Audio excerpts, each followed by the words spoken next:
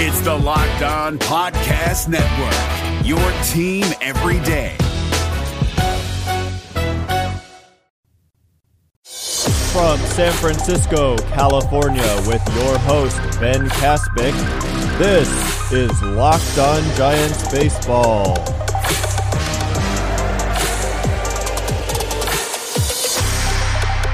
Welcome back to Locked On Giants Baseball, part of the Locked On Podcast Network, your team every day.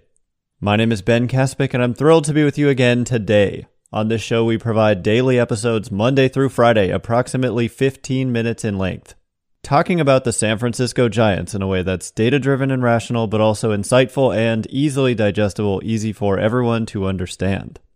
Coming up on today's show, I think we have to address this enormous scandal in Major League Baseball. The Houston Astros found guilty of illegally using technology to steal signs live during games and relay those signs to hitters in the batter's box. I think there's a little bit of confusion. If you don't really know the rules of the game, you might think, other teams do this type of thing without using electronics, but there's a big difference between using electronics and using your eyes. So we're going to discuss that, talk about the unprecedented punishments, whether it's enough, and then, of course, the bombshell firings of A.J. Hinch and Jeff Lunau. So besides that, we're also going to continue to focus on the Giants. I think we want to revisit this Zach Cozart trade because I still think that there's some confusion out there about what the point of this trade was and what the value was for the Giants. There's been some talk that they paid a hefty price to get a first-round pick, but I'm going to make the case that they actually got a massive bargain. This is relevant, again, because Zach Cozart was designated for assignment yesterday. So actually, that's where I want to start, and in the second half of the show, we'll kind of use that time to talk about what's happening in Houston. But yesterday, the Giants announced that they had designated for assignment Zach Cozart in order to clear a 40-man roster spot for Jake Jewell, a 26-year-old right-handed pitcher from the Angels organization. But so it just essentially proves what we've been saying all along on this show, that the whole point of acquiring Zach Cozart was simply to buy the prospect Will Wilson.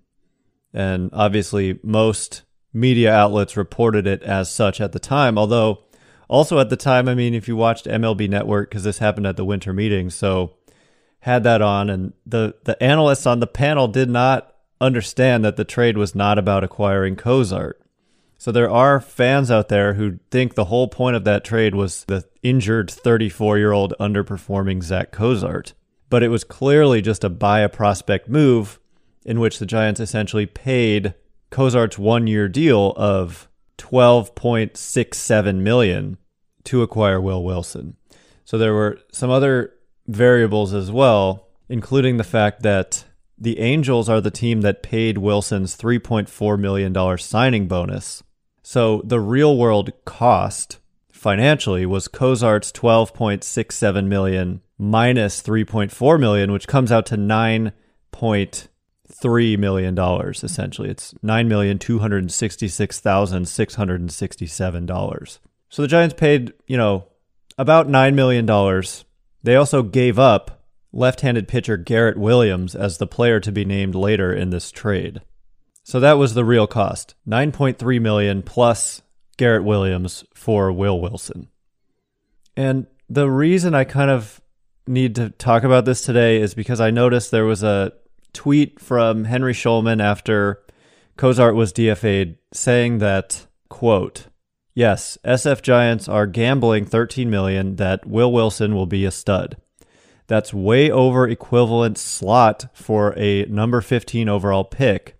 If Wilson doesn't pan out, hindsight says the deal will have been a huge mistake. But if he becomes the player the Giants feel he is, they'll easily cover that $13 million salary. They won't have to pay a potential free agent or the salary of an equivalent player they acquire via trade." So he goes on to kind of justify the move. I think he supports it, but I also think this is 100% actually not the appropriate way to view the trade, because the slot value of the pick does not remotely resemble the open market value of the pick. And so this has been studied over at Fangraphs, the value if teams could essentially buy these draft picks, what would be the open market value? Because the slot value is immensely suppressed compared to what those picks are actually worth.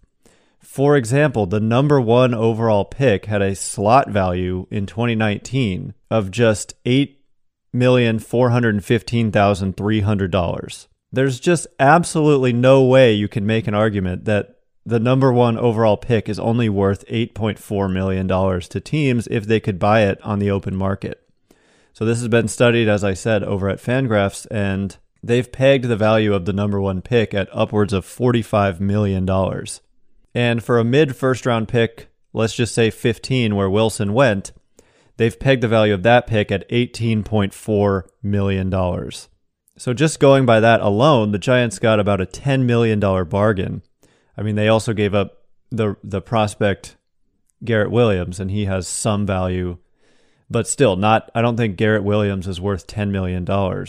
So the Giants still got a big bargain there. And then Alex Pavlovich of NBC Sports Bay Area talked to some rival executives in the aftermath of the Zach Cozart deal, and several front office people said to him that a large market team would certainly pay $20 to $30 million for a mid-first rounder from a recent draft like Will Wilson. So by that account, the Giants got a $10 to $20 million bargain in their acquisition of Will Wilson. The slot value just is irrelevant in this conversation. Like, for example, the number 1 overall pick in 2019 was Adley Rutschman to the Orioles. And there's just not a chance, not the most remote possible chance that they would be willing to sell Adley Rutschman, trade Adley Rutschman to a team for the slot value of the number 1 pick, which is about $8.4 million. As Fangraphs pointed out in their study, which, by the way, this was done by Craig Edwards and published in April of 2019. Shortly after he was drafted, if the Orioles wanted to sell Adley Rutschman or trade him, it would cost a team probably at least $50 million. And that sounds more appropriate, given the value of that number 1 overall pick. So there are several lessons to take from this. First of all, prospects get the short end of the stick here, draft prospects getting their $8 million bonus, yet, the actual value there is closer to $50 million. So it's a bad deal for draftees, but it's how we have to look at them from an acquisition perspective. And then, of course, we do have to factor in the signing bonus because, for someone like Rutschman, for example, they had to pay him that signing bonus. So any team that acquires him in a hypothetical, if they aren't paying that signing bonus, that's something you have to subtract from the acquisition cost. And that's what we need to do with Wilson and his $3.4 million signing bonus. So financially, there's just zero way to characterize this as a huge mistake because Giants are just, for 2020 purposes, paying Cozart's salary, which is, again, like $12.67 million.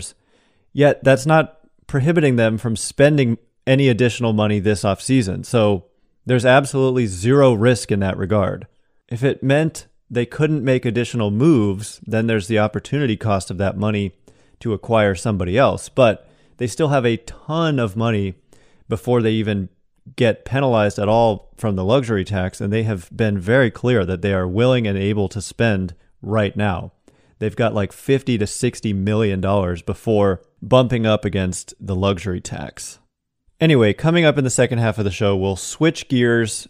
I think we need to address what's going on in Houston with the Astros and across baseball with this cheating scandal. We've kind of been intentionally holding off on addressing it until the punishments were handed down. So that finally happened, and we'll discuss that next. But first,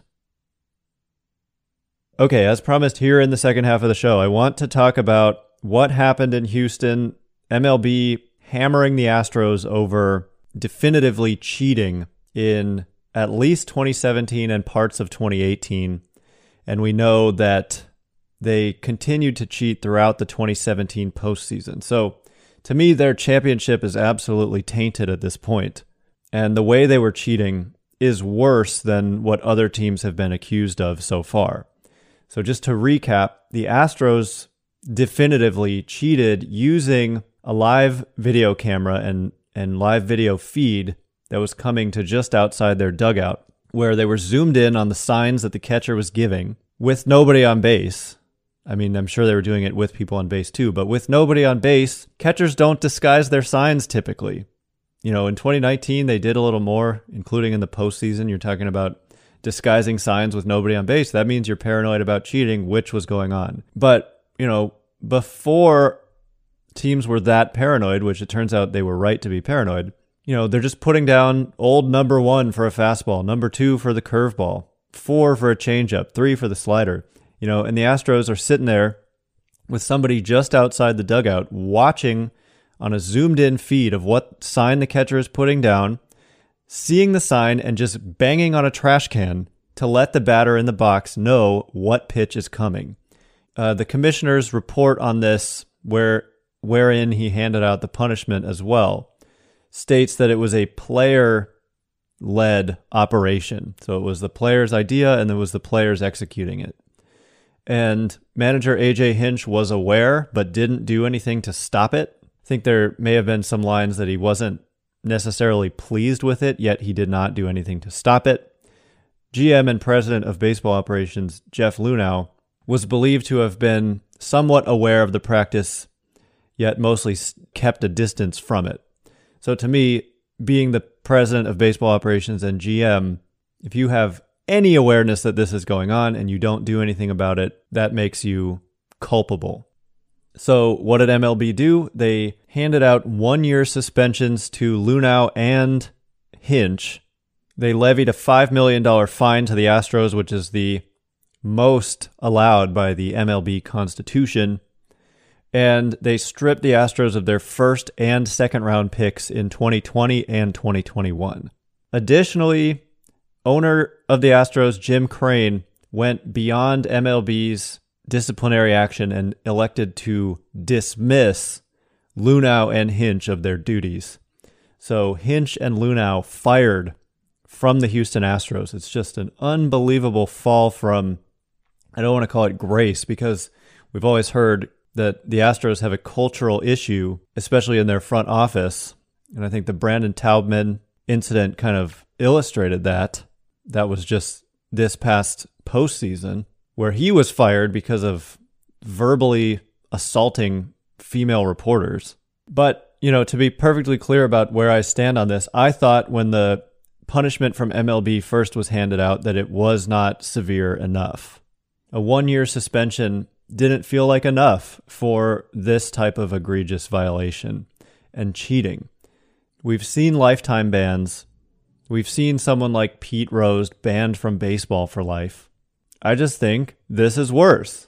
And it completely tarnishes the reputation of the entire organization and the players. I mean, the players get off scot-free, and I understand that. You can't necessarily prove who was doing it and who wasn't. And ultimately, the responsibility lies on the manager and the GM/president of baseball operations. So also significant here is the fact that Red Sox manager Alex Cora is named in the report as basically the instigator of the entire operation when he was with the Astros as their bench coach as recently as 2017 when they were cheating.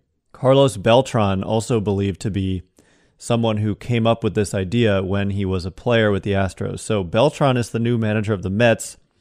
Very classic Mets that, even though they had nothing to do with this, probably their brand new manager, whom I'm sure they were excited to roll out, is at the center of this scandal and now will be facing all kinds of questions and negative attention in the media, undoubtedly. And so for Cora, he might face the greatest suspensions of all. Beltran will probably not be suspended because he was a player at the time of the cheating. Cora, though, was the bench coach and, as the mastermind behind this plot, he may face stiffer penalties than Hinch or Luhnow. And so I would expect at least a 1-year ban is a given, but the question is, will it be more?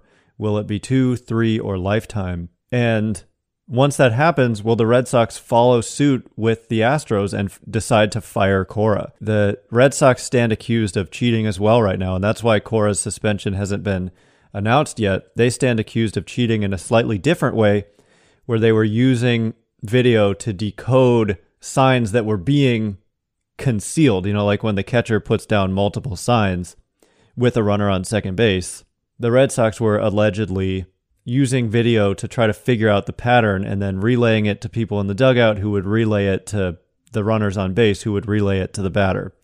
So that's still bad. You're not allowed to use video to do that. As a runner on base, you are allowed to just look in and try to figure it out yourself. So to me, the video, using video to try to help you with that process is not that bad of an offense. It is still illegal because you're not allowed to use technology, whether it's camera or binoculars or anything, to try to do that.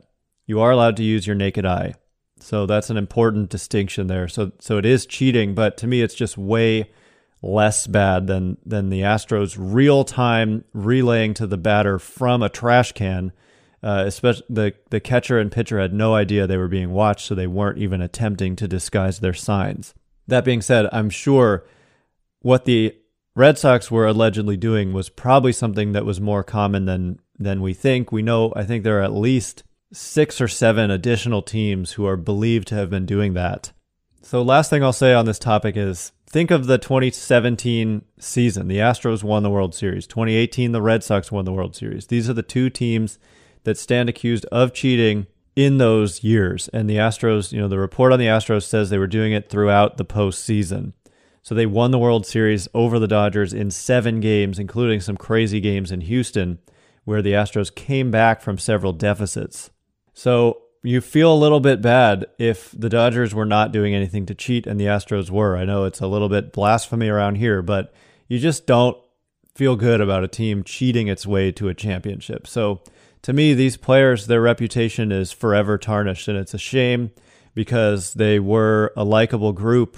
But now whenever I see Bregman, Correa, Altuve, Springer, and all of those guys who have been on that team, their reputation is tarnished, and I'm not going to consider them legitimate champions, and it's just a shame for the game. So that is all the time we have for today. Remember, to get this show every single weekday, you need to hit that subscribe button if you haven't done so already.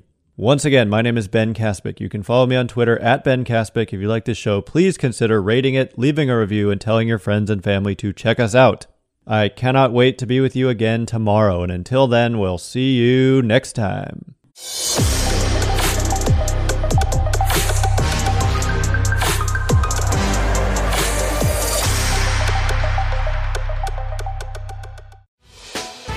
Hey, Prime members, you can listen to this Locked On podcast ad-free on Amazon Music. Download the Amazon Music app today.